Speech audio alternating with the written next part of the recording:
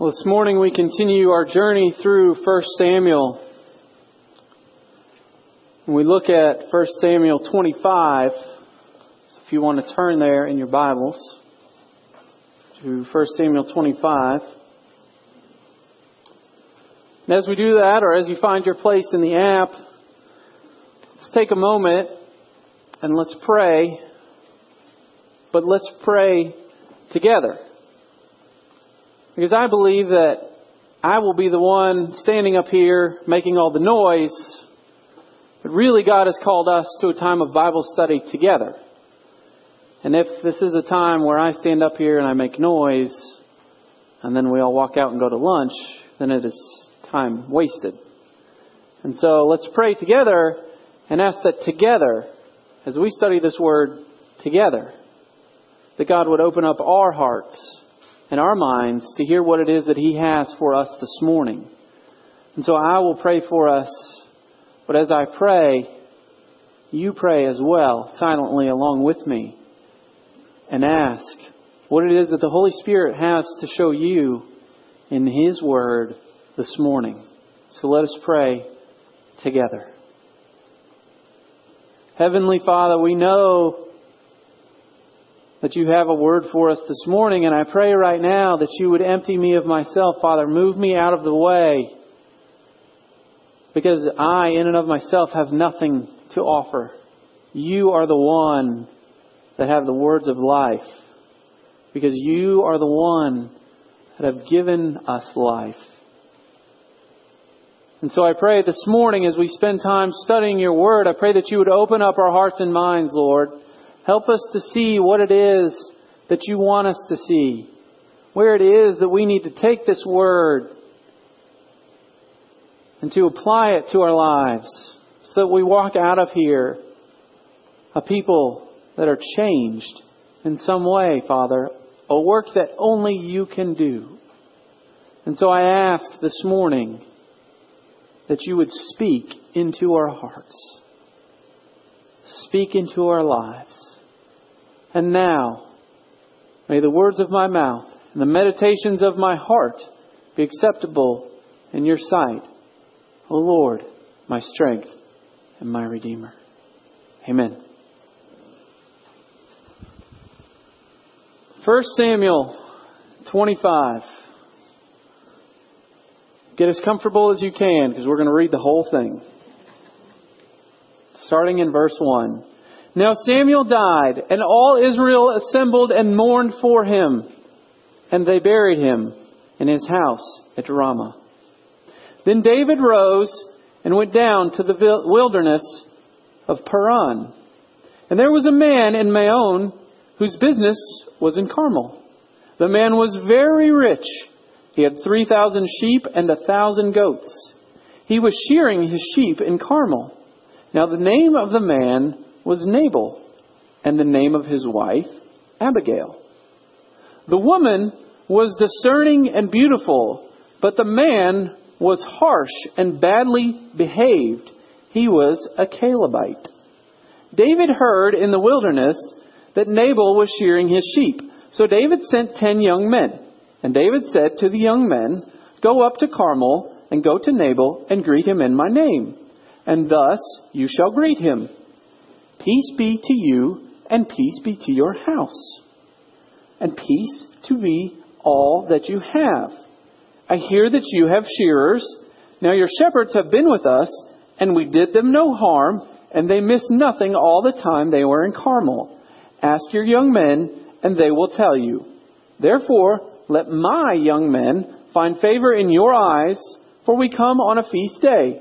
Please give us whatever you have at hand to your servants and to your son David."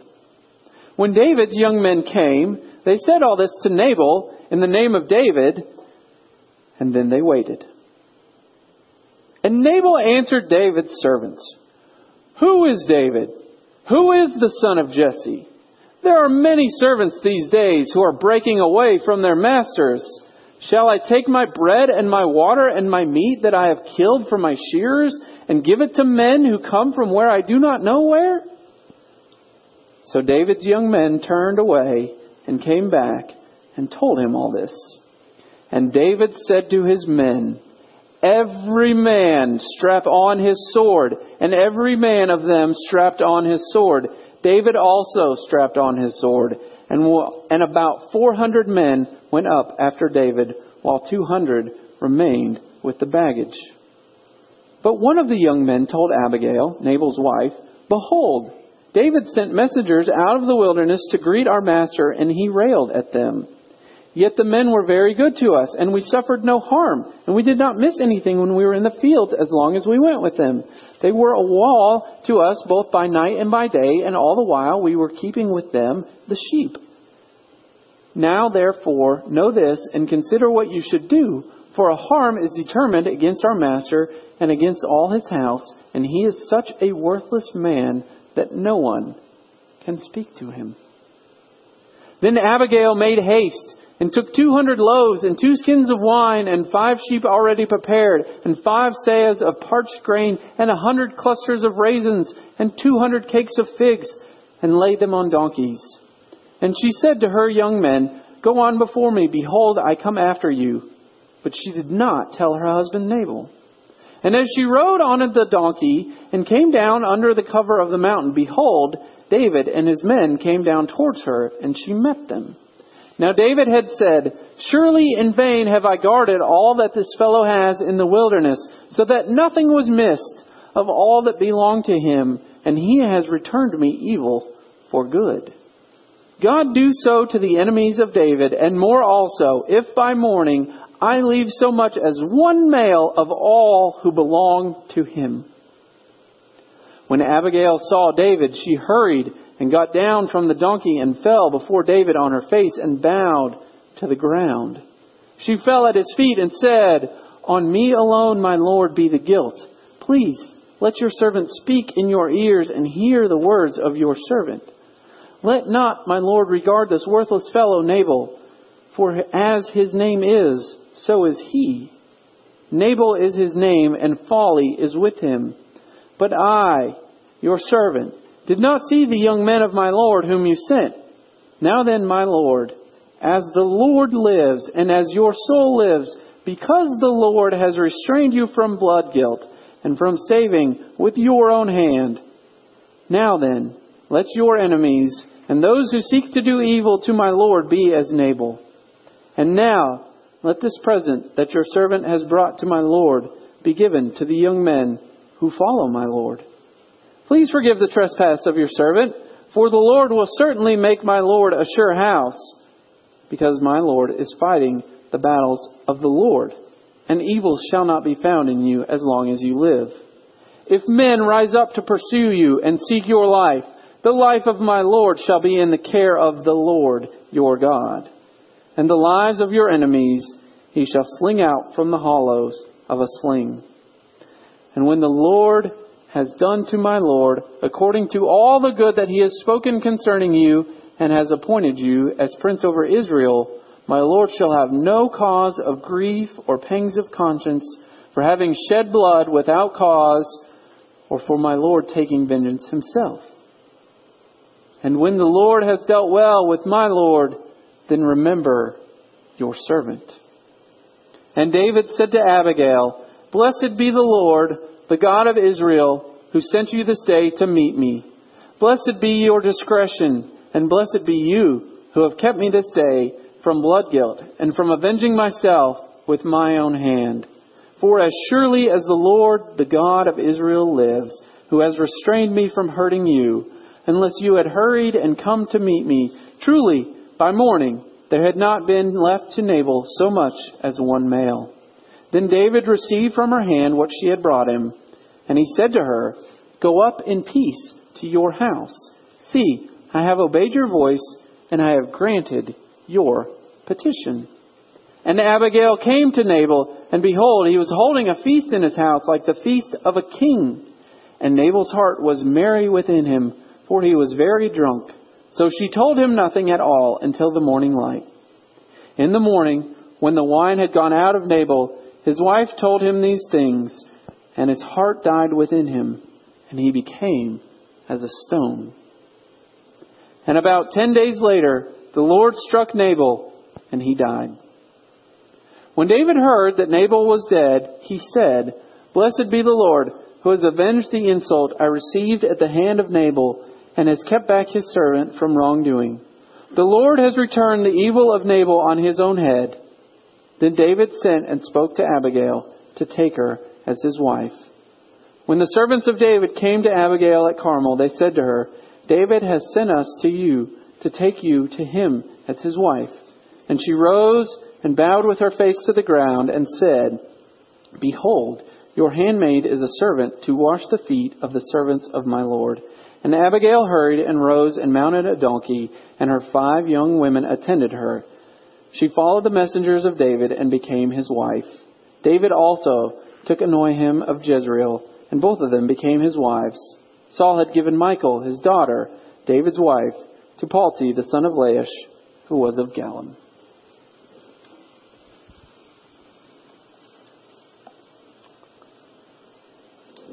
Now, whenever you hear somebody talk about being angry or anything like that, there's always these coping techniques, mechanisms that they say, you need to just take a deep breath. Breathe in, breathe out, and let the anger just flow out of you. Or if somebody sends you a nasty email, you're supposed to write a nasty email right back to them. But instead of hitting send, you hit delete. Or maybe, if you're like me, you have to go for a run and just take some of that energy that you feel, that pent-up aggression, and just take it out. And just knock off the miles. And go for a run, exercise, do something like that. There's all these techniques that all of these people have and all of these things. As we see, David didn't really have that available to him. And so David, as we read today, comes and he meets somebody. And he has this great insult that is given to him, and he's angry. And he's mad. And the story, I think, gets contrasted with what we saw last week when we see in chapters 24 and 26, when David shows great wisdom and great restraint in not killing the man who was trying to kill him. Like Saul was legitimately trying to kill him and had tried to kill him, and David is on the run, and he has 2 separate opportunities to kill Saul, and he doesn't. And yet here in chapter 25, David gets insulted by someone, and he and all his men strap on their swords and they hit the warpath and they're ready to go massacre these people. And so, I think we can see this morning that in the same way that David needed God's wisdom to avoid a mistake that he was about to make, that so we, every day in our lives, need God's wisdom through the power of the Holy Spirit to avoid mistakes that we see, that we encounter every day in our daily lives.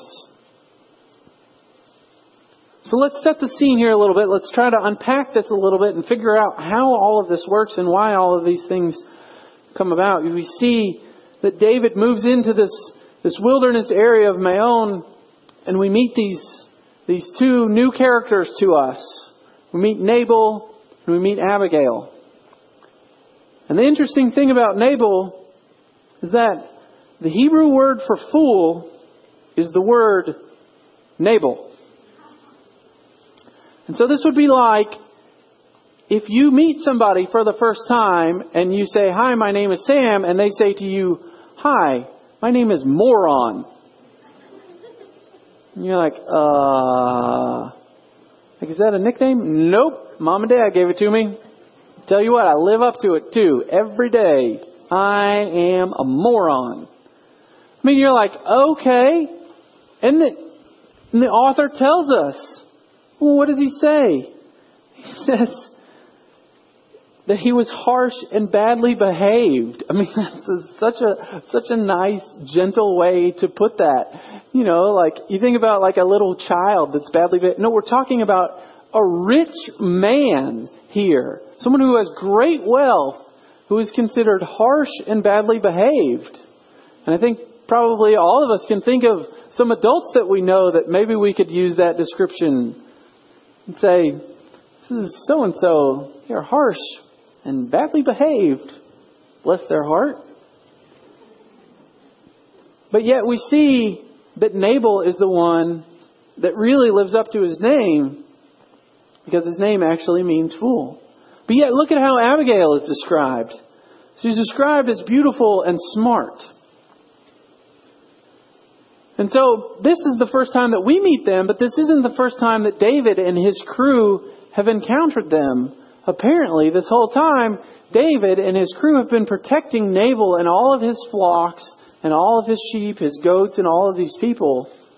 And so, David hears that Nabal is now in Carmel and that he's shearing his sheep. And so he sends his men basically to receive payment for services rendered. And this may seem a little bit strange to us, but this is a pretty regular tradition that was given. And there's a couple of reasons why I think that David, and he kind of outlines it here later on in the chapter, that David felt comfortable doing this. I mean, number one is that here's Nabal and he's shearing his sheep. So he's pulling all of this wool off of his sheep, ostensibly to sell, and that he's going to have great wealth. And David is looking at him saying, hey, look, if me and my men had not guarded you and your flocks, you wouldn't have nearly as many sheep left to shear. We prevented any harm from coming to them, whether it be from wild animals or anything else. We protected you. We helped you. And then, while we were with you, we didn't plunder you ourselves. So instead of being these mercenaries that just decided, as sometimes an occupying army would do, that everything in the land was owed them, and that because they were the biggest, baddest one on the block, that they could just take what they wanted. No, instead, David and his men were faithful and protected Nabal. And so he comes to him and he says, hey, we've done all of these things for you. How about a little something for the effort here? And Nabal basically comes back and says, who are you? Why should I do it? Like, there's all kinds of people that are coming up to me all the time. Like, nobody has any, who are you and why are you doing this? Nobody has any respect for anybody anymore. And so this is the message that is delivered to David. He insults them. And so David now, understandably, gets mad.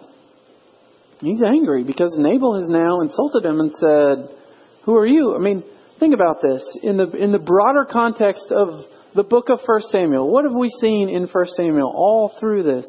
That God has had his hand on David's life. David has been anointed to become the next king of Israel. But is he living in a palace now? No, he's hiding in caves like a wild animal because he is hunted by Saul. He knows that God has something great for his life. And I may be reading a little bit into this, but I think I see at this point just frustration starting to set in with David, is saying, God, how many more years am I going to have to do this? Where this guy comes to me and insults me and says, who are you? Why should I care what you think? David says, oh, really? I'm going to give you about 3 good reasons. And they come 1, 2, and these guys behind me. And so, David straps on his sword and he's ready for battle. And this is, I believe, the first time that we see David, our hero, the hero who up to this point has always been the one that's been level-headed, always is set up in contrast to Saul. We expect this from Saul. We've actually seen this from Saul. What happened when the men of the temple helped out David? Saul came behind them and slaughtered all of them because they helped his enemy. And David here, who we've been used to seeing as our hero, who we're used to as someone that can do no wrong. I mean, this is the guy that killed Goliath. This is the guy that has led all these raids. This is the guy that's done all these wonderful and amazing things. The guy that is set up against Saul as Saul the bad guy, David the good guy. This is the part of the story that we're used to. And then we read the story and we're like, yeah, David, go get him. We read a little bit further and we're like, no, David, don't go get him. Stay right there, buddy. We see that David becomes blinded by his anger and his rage that he feels. And he's going to go up and he's going to do exactly the same thing that Saul has done. And he's going to massacre these people. And did Nabal deserve it? Yes, absolutely. But how many innocent servants, how many innocent men were there? And David is acting impulsively because of his anger. Now don't hear me say that anger is a bad thing, because it's not. There are many, many things in the world that we should be angry about. There's much injustice that angers God, and we should be angry about those things. And even when someone insults us, we can be angry. But Ephesians 4:26 tells us, in your anger, do not sin. Do not let the sun set on your wrath. It doesn't say don't be angry. There's nothing wrong with being angry. It's what comes after that. It's because anger, like we see in David here, who's about to go massacre innocent people. Anger drives us to do things that we wouldn't normally do. Blinds us to the things that we know are wrong and that we do them anyway. We say things that we wish we wouldn't because we were angry. We do things that we wish we hadn't done because we were angry. And so there's no place where the Bible tells us not to be angry. It tells us in our anger, do not sin. And then it tells us to not hold on to it. And so we see that David is there and he's ready to go. And thankfully, there's this unnamed servant that shows up and tells Abigail. And Abigail swiftly moves into action and she grabs all of these things. And she meets David and she begs for mercy because she understands the problem. She sees, and we see this later, that God has sent her to intervene on David's behalf. Because David is going to become king. It may not look likely now. He may be on the run. He may be in caves. But eventually David is going to become king. And there doesn't need to be anything in his background where somebody can come up to him and say, well, I'm not going to listen to what you said because you just massacred all these people when Nabal insulted you. That's not a very kingly thing to do. And so Abigail comes and prevents him. And it is wise for us to listen to the counsel of others when we come to a place, especially when we're highly emotional like we find David here. And we may not always have somebody that will come to us like Abigail came to David to prevent that. But we do have the power of the Holy Spirit working in us that comes to us when we become a Christian. And it's pretty easy for us to shut that off sometimes. It's pretty easy for us to push that to the side and say, nah, I'm good here. I'm going to do my own thing. But I think in times we become highly emotional, whether it be from anger or something else, it's wise for us to take a step back. Because we don't see David asking God what God wanted him to do we? God had a plan for Nabal, didn't he? We see that. But David decided, nope, I know what's best and I'm going to go do this myself. He didn't ask God what God wanted him to do. And so I think sometimes, as hard as it may be when you're seeing red and when steam's coming out of your ears, it's wise for us to take a step back and say, God, what do you want me to do here? What is right for me in this situation? What would be honoring and glorifying to you? Because I am angry and I want to take my revenge, but is that what you really want me to do?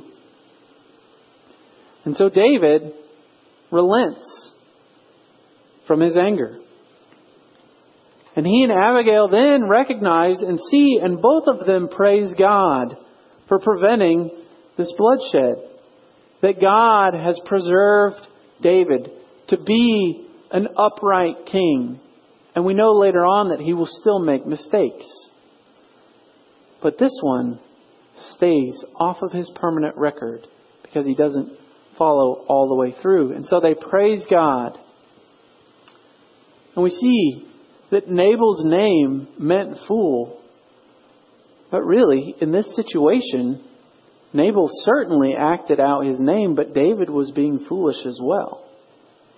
And so, if that's true of David, a man after God's own heart, how much is that true of ourselves as well?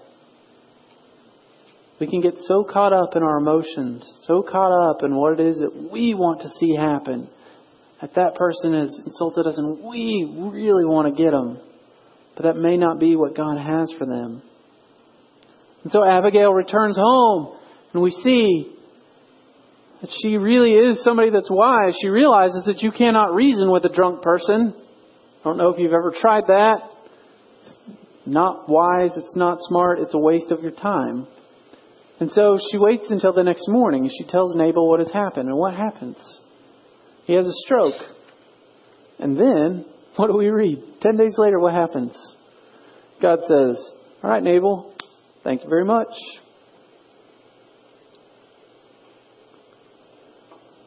It's amazing to me how it is that we see God's faithfulness to David and God's justice towards Nabal. There's two people in the same chapter. And yet, because one has decided to follow God in David, and one, as Nabal, has decided to do his own thing. And so God restores David, protects David, keeps David, and God pays back Nabal. And we don't know what it is that God is doing in the life of those people that really make us angry. Those people that we really want to lash out at. Those people that really, really deserve something bad. But it's not our place.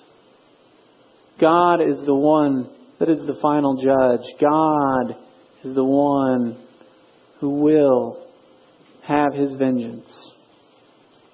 And that is a hard thing to accept sometimes, because there are some really, really nasty people walking around in this world that seem like they've got it all. I mean, look at Nabal. The man's name is Fool, and yet he's described as having all of these riches. He's got everything. He's got this beautiful wife who is wise that he clearly does not deserve. I mean, all of these things, by the world's standard, he's prospering.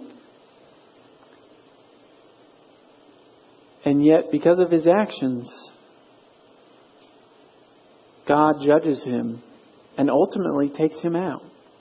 Now, I'm not saying that someone that insults you is going to get killed by God. Don't hear me say that. But God will judge the actions of people around us. And us too. And so I think it's wise for us to let God do His work. Let Him carry out the punishment and the judgment that He has for people. Not that we decide that they should have. Not that we think that they should have. But let God do His work. Let God be God. And that is so hard to do. So hard to do. Because we see so many people that are out there that we really think, God, please just, I know you're not really in the smoting business anymore, but please smite them. But we have to rest in God's providence. Rest in His faithfulness. And so David again praises God. Because God has shown His faithfulness and His justice to David. And David begins to see that.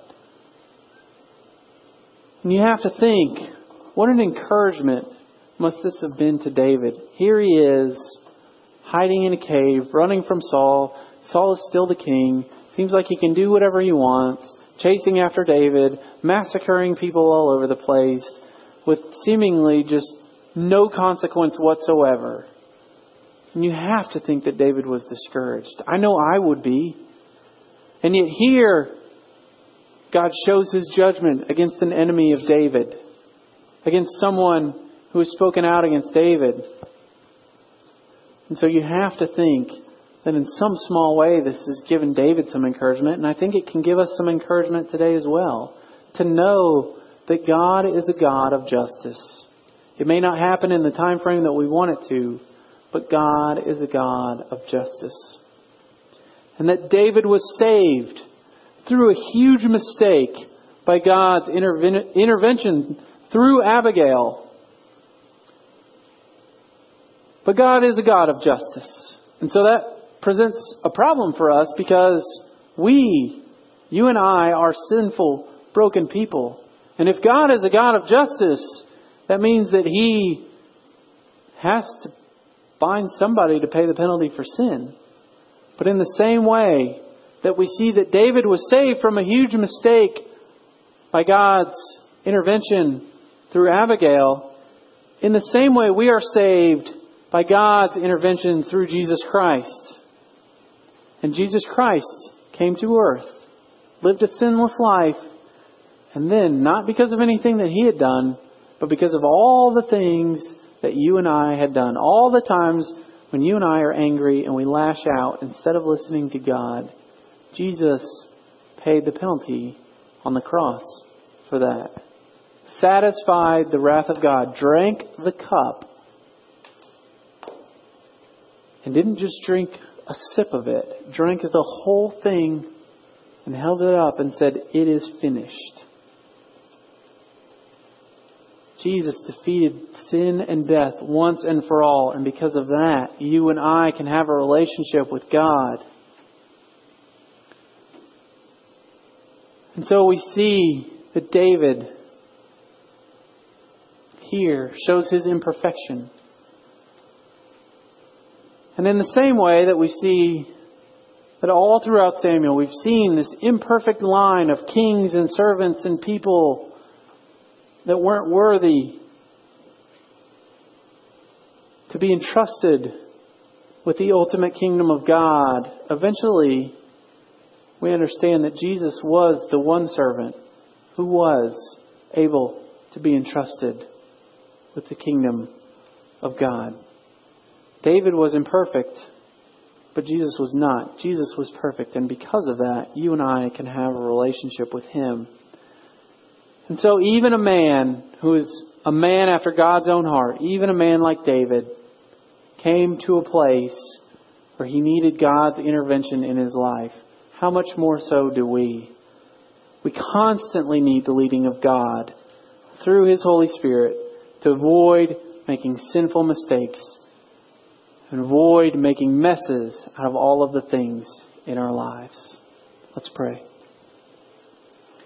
Heavenly Father, we thank You that You loved us enough to intervene in our lives. We thank You that You've loved us enough to send Your Son to die on the cross for us, so that the mistakes that we made are not permanent, but they are washed away, and that they are seen through the righteousness of God. And we thank You for that, Lord. We pray, Lord, in the same way that David relented from his anger and was willing to listen to wise counsel, Lord, that we would do the same. That You would lead us and guide us and bring us to a place where we can trust You and that we can walk more fully by the leading and the power of Your Holy Spirit. I pray all these things in Jesus' name. Amen.